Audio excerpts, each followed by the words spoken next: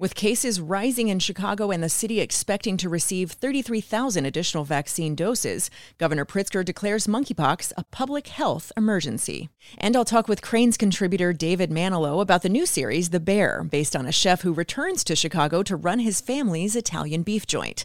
How authentic is it? We'll discuss what he says the local restaurant community is saying about the show. You feel like you're in the kitchen with these folks, and you feel like they could be all from here, Chicago, although I'm pretty sure none of them are. Ibra, make sandwiches. Don't stop making sandwiches. Yes, chef. I'm going to make 3 sections, okay? They're going to be wet, hot, and sweet, all right? I'm going to take green tape, make those sections. Louis, I want you to get the sandwiches, put them in the corresponding... I'm Amy Guth, and this is Crain's Daily Gist for Wednesday, August 3rd.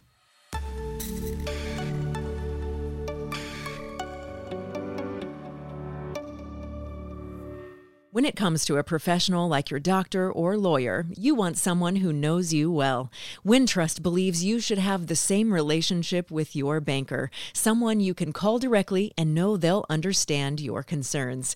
Thousands of local business owners called their Wintrust banker when they needed Paycheck Protection Program loans. They called, Wintrust answered, and helped more than 11,000 local businesses secure funding. Learn more at wintrust.com/dailygist. Member FDIC.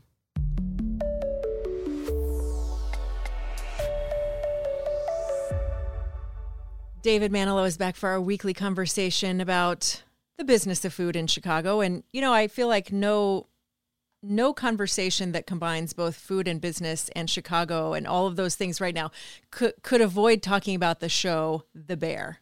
That is, I think, top of mind for a lot of people with any connection to the restaurant world. Lots of people are calling it the show of the summer on Hulu and FX. My name's Carmen. My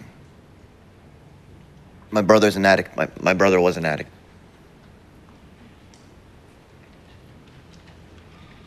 And this morning,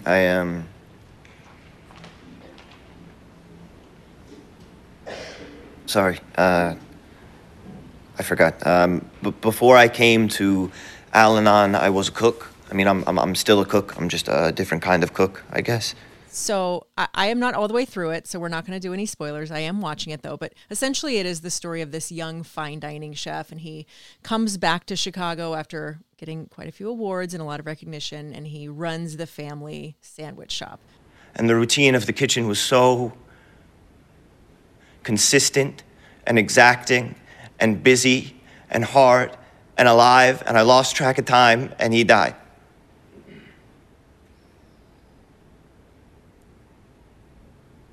And he left me his restaurant. And over the last couple of months, I've been trying to fix it because it was in rough shape, and I think it's very clear that me trying to fix the restaurant was me trying to fix whatever was happening with my brother. And I don't know, maybe fix the whole family, because that restaurant, it has, and it does mean a lot to people.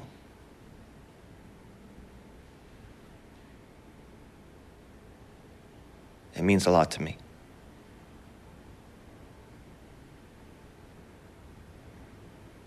I just don't know if it ever meant anything to him. And so there's kind of this struggle, this inner struggle with himself and the shop, and he's kind of trying to transform it and getting to know the people that he's working with and dealing with all of them. It's a really interesting show. It's really beautifully done.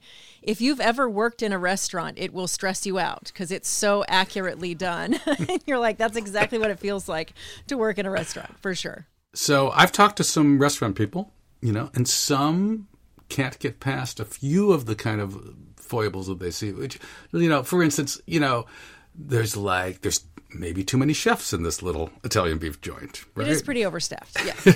What are their hours? How do they get paid? The menu seems to change a lot. There's a Malort billboard for no reason, right? Other than like Malort. People like the Malort here. There's gangsters in River North. We can't quite understand that. I don't know if we've got to that. That's my issue, is that River North is, and here's the thing, people outside of Chicago that I've talked to, they're like, oh, are you watching the Bears? That's so exciting. I'm like, here's the thing. River North is actually quite posh. Right. And this show makes it look like late 70s, early 80s, running scared era right. Chicago. Exactly. So there's also a few strange interludes that maybe you've seen, maybe you haven't gotten all the way through. All that being said, this show is so good. It's just so good, and it's the juxtaposition in this show, the high and low end food, this kind of majestic Chicago and gritty Chicago, because they show a lot of gritty Chicago too. There's a Cubs versus Sox thing. There's a rich and not rich. It's chaotic and calm. There's like old school versus new school, and it's kind of hot and sweet, just like the peppers you can get on your Italian beef sandwich. Nicely done. Well, my first job was McDonald's. You don't get to be creative. You just work with robots, and everything's automatic and fast and easy. I won't make a mistake again. Yeah, you will. But not because you're you, just because happens. I started a fryer fire. Night after I won Food and Wine's Best New Chef, nearly burned the place down. For real? For real. This weird thing happens, too. You have this minute where you're watching the fire and you're thinking, if I don't do anything, this place will burn down and all my anxiety will go away with it. And then you put the fire out. Then you put the fire out. So what's up? You want to be a baby for another minute, or you trying to party? It's party, man. Sorry. But it's a great television series. If you believe in such things, it's 100% on Rotten Tomatoes. It's beautifully written and directed, and it's created by this gentleman named Christopher Storer, who's a Park Ridge native. And he also grew up with a family who owns Mr. Beef on Orleans, which is this basically is at Mr. Beef on Orleans. Their beef shop is called, in the show, the Original Beef of Chicagoland, but it's basically Mr. Beef. So, and by the way, if you watch the show enough, you will just start calling everyone chef, because it's just chef, yes, chef, no chef, yes, chef. Which is what you do. Yes, and saying corner a lot, because they're all in a very intense, small environment. And so they're just kind of trying to figure out how to navigate around each other. Also, it's a love letter to Chicago. That's fair. We're out all night. We figured the only place that's still open, of course, Ceres. And being 6:45 in the morning, we are right to assume that the place is going to be a ghost town, right? Cousin, was it a ghost town? It was not a ghost town. Not only was it not a ghost town, it was a rager. It was packed. It was just like, whoo, right? All fucking Blackhawk fans. And Cousin, who was there? Savvy. Oh! Get the fuck outta here. Savvy! Dennis Savard, number 18 in the house! Okay. But not only that, no, it does not stop there. Chelios, f***ing Belfort, let's go! And the actors and the staff worked with the different folks at Smith and Loyalist, which are two restaurants in Chicago owned by the same folks, but at Kamiko and Oriole. A lot of the fine dining shots you see, which are not at the Original Beef of Chicago, but they're more flashbacks, you'll see the Elskate team in the background of those. Oh, I wondered where those were. Yeah. Okay. So just a lovely show. It's kind of chaotic. It's kind of. It's very chaotic. It's totally chaotic. It's in your face and nuanced at the same time. It's just there's it's beautiful television, and it's one of these shows that uses more images to explain things than just lots of words. There's really great imagery in this show. Oh yeah, and even kind of tight shots on faces that are really telling, that convey a lot of what, sometimes what's not being said is more powerful than what is being said. And I think just kind of a look and these really tight shots on faces that accomplishes a lot in that show. It's a lot about people evolving too. Yeah. Because when he comes back, he is changing it from this old school place where his friend Richie kind of is in charge now. Richie, they call each other cuz, but I think they're just really good friends. And Richie is total old school, and he wants it to be exactly the same. And Carmy, who is the star chef, comes back, and he really wants to turn it into more of a French brigade system, which is a hierarchy. So everyone's to be called chef, everyone's to wear a blue apron and everything. And he is met by a lot of resistance, but there's a huge amount of problem solving, as you'll see. It's only 8 episodes. I don't know if you know, it was released, I believe, in June, it's already gotten picked up for its second season. That's how popular it is. Oh, of course it has. People were eating it alive. Of course. Eating it alive. Well said. Yeah. Yes. So it's a really lovely show. So I'm just going to go through really quick some of the Chicago references, because I have watched all 8 episodes twice. I've watched it once just to enjoy it. And when I first started watching it, by the way, I'm not big into chaos, and I'm like, oh, I don't know if I can handle this. But then it just gets so good, you can't help yourself. So I'm going to give you some of the references. You've got the young lady who stages, whose name is Sydney. She hands her resume in, and she has worked at Alinea, Smoke, and Avec. You have 3 Wilco songs. Wilco is a Chicago band. Right. Richie went to DeVry back in the day. Okay. They talk about Vienna beef. Their uncle Jimmy is also known as Cicero. Yo, why the are you on the Kennedy? Yeah. Chill the out. Cicero lives in Naperville. No. Cicero's in Wilmette now. You gotta get on the Edens. No, that's right. That's my bad. They also serve hot dogs there, and when they said drag them through the garden, I knew that they had some Chicago street cred, which means, basically load it. Am I allowed to say the word jagoff? Because they use jagoff, which is a very Chicago term when you're insulting somebody. So I'm going to go with jagoff. The way they use jagoff, I'm all in. One show episode 4 actually starts with a music video from Roser's Bakery in Humboldt Park, where Marcus, who is kind of like this chef, the fine dining chef wannabe, he wants so bad, he's trying to learn how to make the perfect donut, so he's out at Roser's. There's this very subtle reference. There's a couple of super subtle references. And there's this kind of little Ghostbusters thread, and at one point Richie just says, R.I.P. Harold. Yeah.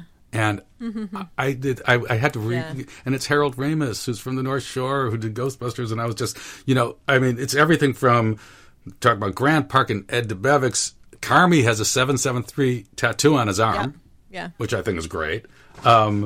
There's, what's her name? Sydney's former catering company is called Sheridan Road Catering. They have an entire thing. So this is the thing. These guys you're not talking about Michael Jordan, Oprah, and all the Chicago standard stuff. They're talking about Minnie Minosa, who's a former White Sox player. And they're drinking Sprecker's root beer, which is local from Wisconsin, and they're talking about Logan and Wicker and Pilsen and showing Johnny's Beef and Superdog and Pequods and Gene and Jude's. So to me is just like, as a Chicago guy, I feel like showing Chicago guy. Hey, guy. A guy, it kept me captivated the entire time, along with fabulous food scenes and incredible characters that are very, very layered. Yeah, and really, beautiful cinematography too. Beautiful cinematography. I'm guessing they're going to be nominated for lots and lots of awards. Oh, I'm sure too. I have that feeling. Yeah, I agree with you. I think, it's easy for a writer from out of town, but even a local writer to just kind of swing for some really easy, like the driest tinder, right? And mention Oprah and Michael Jordan and all of those things that everybody knows about Chicago and the Blues Brothers and all that. But to pull out, other neighborhoods. And the fact that the tattoo is a 773, not a 312, like that matters to me, right? That to me says like we didn't go for the first play. We stuck around and looked for the deeper conversation. Right. There's so many things that I used to you go on an airplane and you read Where to Go in Chicago, and it's all the same places all over. And one of the reasons, by the way, I started Check Please, because I'm just tired just reading about the same places all over. Let's go and explore, and let's find some new ones. That's what this show does. It doesn't give you you could pick apart some things in the show and say that's not real, and there's a heavy references on the clock, and then you're not even sure what hours they're open. So there's things that you can nitpick at, but it was actually their consultant was Matty Matheson, who's kind of a really well-known chef from Toronto, and he has a huge social media following. He does YouTube stuff to kind of keep it very real. He actually had a cameo. He plays Flack, the kind of fix-it guy, and they liked him so much that he's like in every episode. He's a thing now. So he's a thing. He's fabulous. So it's just it's a kind of heartwarming, profane. Yeah. I used to work in live sports. And I know you've worked a lot in the live radio. And a lot of that stuff is just chaotic and just filled with how do you solve the problem of the day or of the moment. Second. Yeah. Exactly. And so in a large part, that's what this show is about. It's a lot about is just working as a team. This is Carmy's, new family. He's come back. This is his needs. So, and a lot of the show also connects family through food, both at the restaurant and with Carmy's extended family. You even see that in the first episode, even when they have like the family style dinner, the staff members are all kind of sitting there at the table. You suddenly see a little bit of peace happening, and you see a little bit of like, we just worked through some chaos. We got all the prep done. We're opening for service soon, but we're going to stop and just have a meal. And you see them bonding. You see that right there in the first episode. My favorite moment in the first episode is when the, radio air quotes here, cousin decides to finally try the sandwich. Right. And realize like, oh, it's good. Right. I can't really give him any grief. This is actually very delicious. I'm not going to stand on my high horse on this one. Right. This guy knows what he's doing. Right. There's a lot of moments like that. And there's a lot of family moments outside of the restaurant with Carmy's family and Mikey's family, who Mikey is his brother. Yeah, it's a beautiful, beautiful show. And I can't wait for season 2. I don't think I'll watch it a third time, but I actually think I could. Are you a rewatcher? I am not a rewatcher. I actually watched it more for this because I wanted to kind of like rewatch for some of the subtler moments and the Chicago stuff and some there's a lovely little scene. I think it's in the first episode where Sydney's doing family meal and she's making it out of the little plastic containers, and she's making something with fennel, and she's kind of elevating because she's trying to show her chops as well. And I still remember right before she serves it, she wipes it off with a cloth, and then she shifts the fennel to 12 o'clock because she wants everything to be served at 12 o'clock because that's what a fine dining chef does. That's certain, they want it a certain way and they want it served that way. And I remember those little moments that just kind of show it's very genuine. Right. I think this is a very authentic show. You feel like you're in the kitchen with these folks, and you feel like they could be all from here, Chicago, although I'm pretty sure none of them are. Yeah. And to me, the test is when someone not from here is trying to sound like they're from here, and they're laying the accent on too hard and sounding like the Bears guys. And I don't hear that. That's not happening in the show. That's right. Although if you say Jagoff, you're pretty much you're acting Chicagoan at that point. Yeah, you're good. There's another. There is a scene where I won't get to, but where there is some. It's not a violent show in any way. I mean, there's a little bit, but there's a scene where the original beef gets a bullet hole shot into it. And Richie comes out and talks to some of the local thugs, and he says, you have to check out where this comes from. You might want to check Al's, okay? And I watched it twice, and I'm like, oh, he's talking about Al's Beef on Taylor Street, like there's some turf war between the Italian beef shops, and I'm just dying laughing. So this show is listed as a comedy or a dramedy, right? So there's a lot of funny moments in it, but it's kind of same thing, kind of subtle funny moments. It's just really, really well done. Yeah, and really smartly done. The funny moments come, there's like a lot of peaks and valleys to it. There's some big like, oh my God moments, and then there's some really very funny moments. So it all kind of, it balances out really well. Yes, it can be super intense and super serious and also fairly light. I have a couple of Italian beef recommendations in Chicago. Okay. Just why not? Why not? I'm a Johnny's Beef in Elmwood Park guy. Always have been. I don't live near Elmwood Park, but if you find yourself out there, there's Mr. Beef on Orleans. There's Al's on Taylor. There's a lot of Al's now, but they're the original ones on Taylor. You got Jay's in Harwood Heights and Tony's on South Pulaski. Those would be the ones that I think you can check out. I'm sure there's lots more where people have there. There's, of course, Portillo's, and there's lots of places like that as well. I was going to say, this is another one where we get all the listener hate mail because, oh no, it's this place on this one. And, but that's okay. We welcome those. I tried to give a little west, a little south, a little north, a little downtown. So Italian beef is like pizza, and everybody's got a really strong opinion about where the best one is. Can I ask you a question? When you get an Italian beef, do you get it a certain way?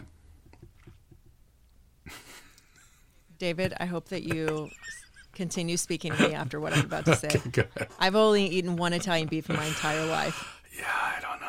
How is that possible? How is that possible?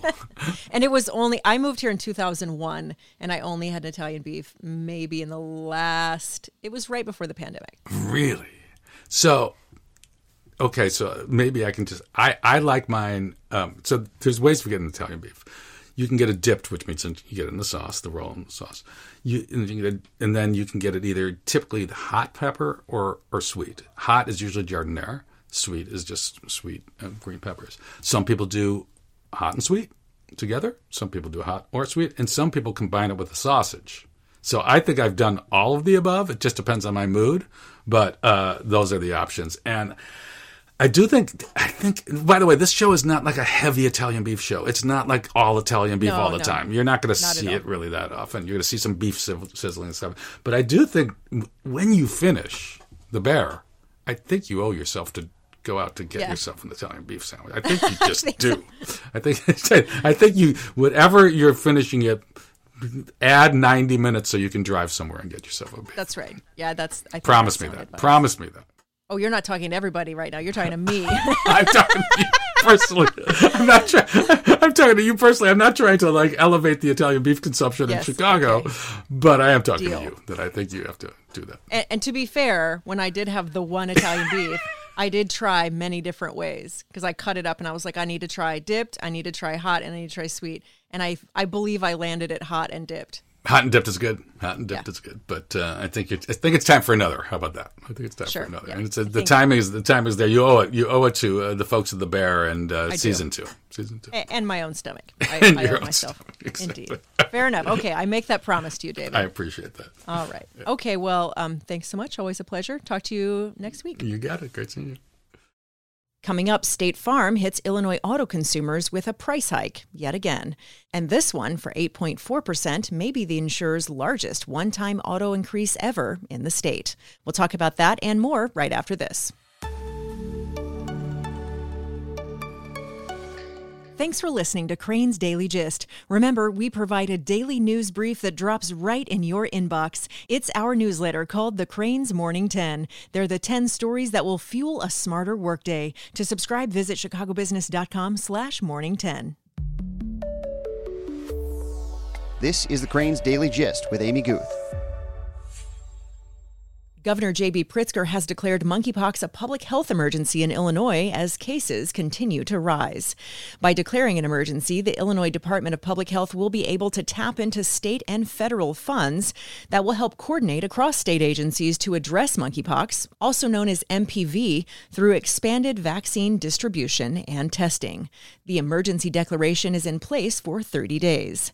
The news comes as Chicago expects to receive an additional 33,000 monkeypox vaccines as health officials work to control rising cases amid limited vaccine availability.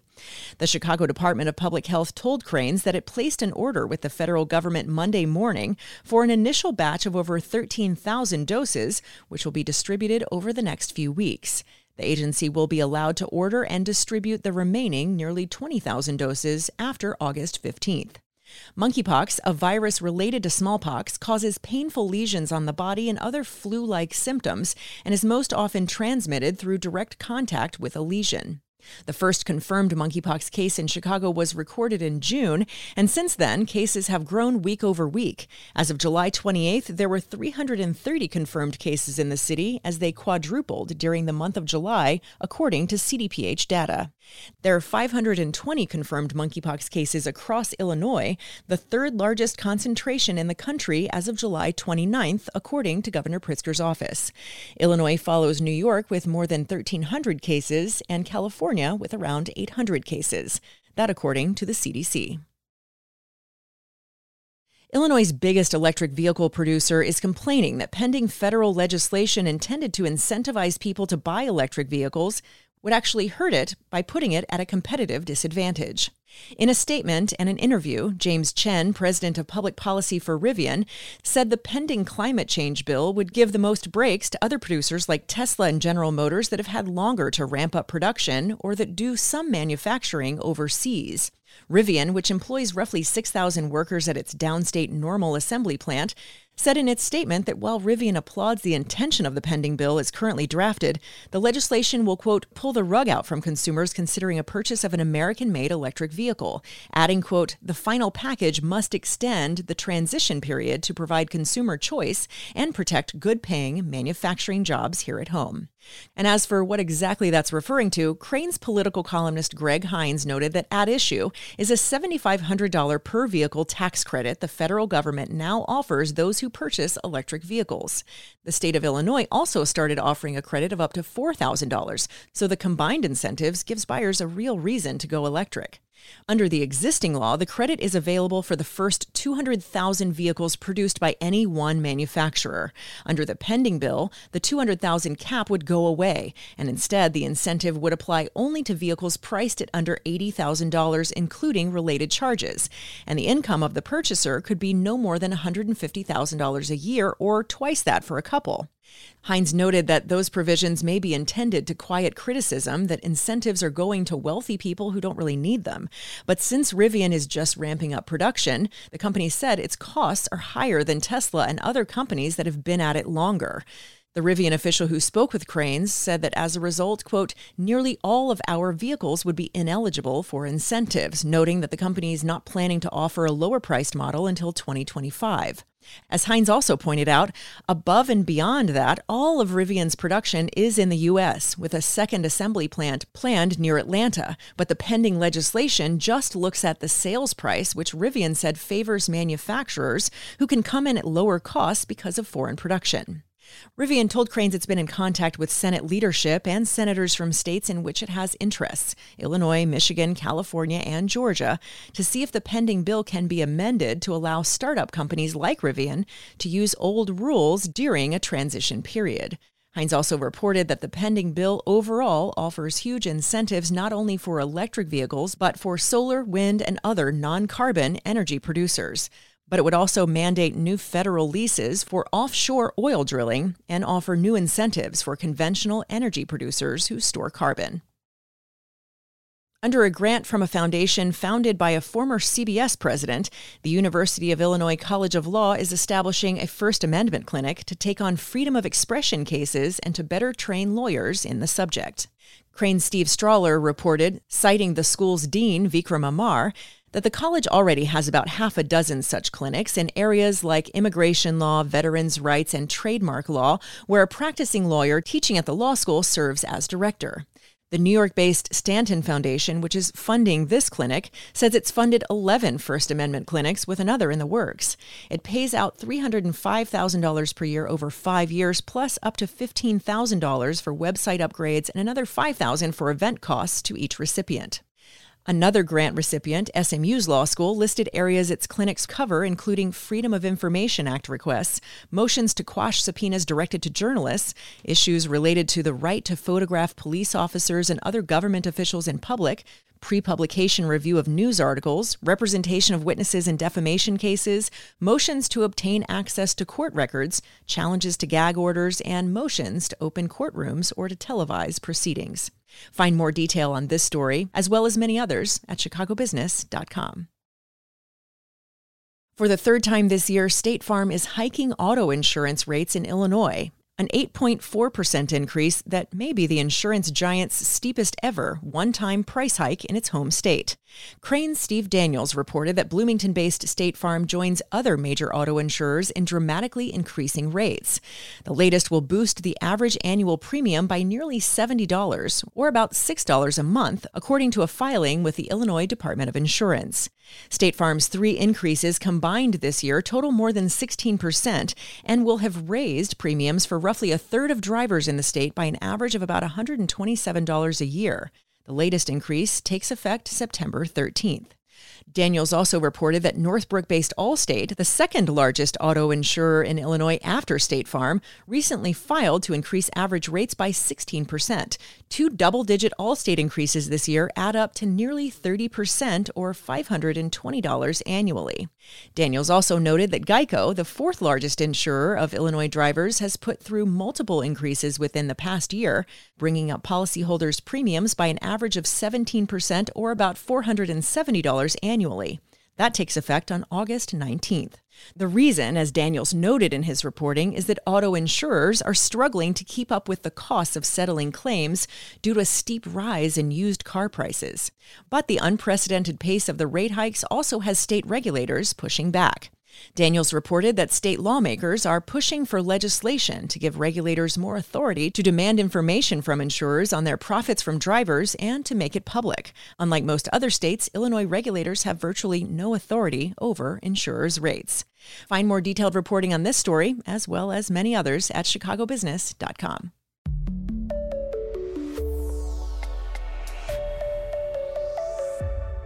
That's Crain's Daily Gist for now. Coming up in the next episode, I'll talk with Crain's residential real estate reporter Dennis Rodkin about news of the week from the local housing market. In the meantime, please check in on our continuous news feed at chicagobusiness.com.